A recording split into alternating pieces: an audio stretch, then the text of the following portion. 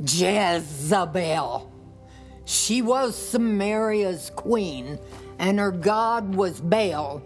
She lived in luxury, so listen to her tale. Everybody knew that she painted on her face. But did you know at death they barely found a trace? King Ahab soon would covet a vineyard not his own, for the heir from God was Naboth. So the king began to moan. Said Jezebel, I'll fix it.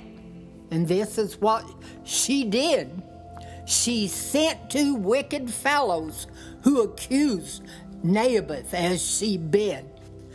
So stones were thrown at him, and they took away his life. But Jezebel didn't plan on Elijah the Tishbite. The dogs will lick your blood, he said, and your children all will die. So everything from God came true. God's word, it cannot lie. So never cheat a heir, my friend, and do not live a lie.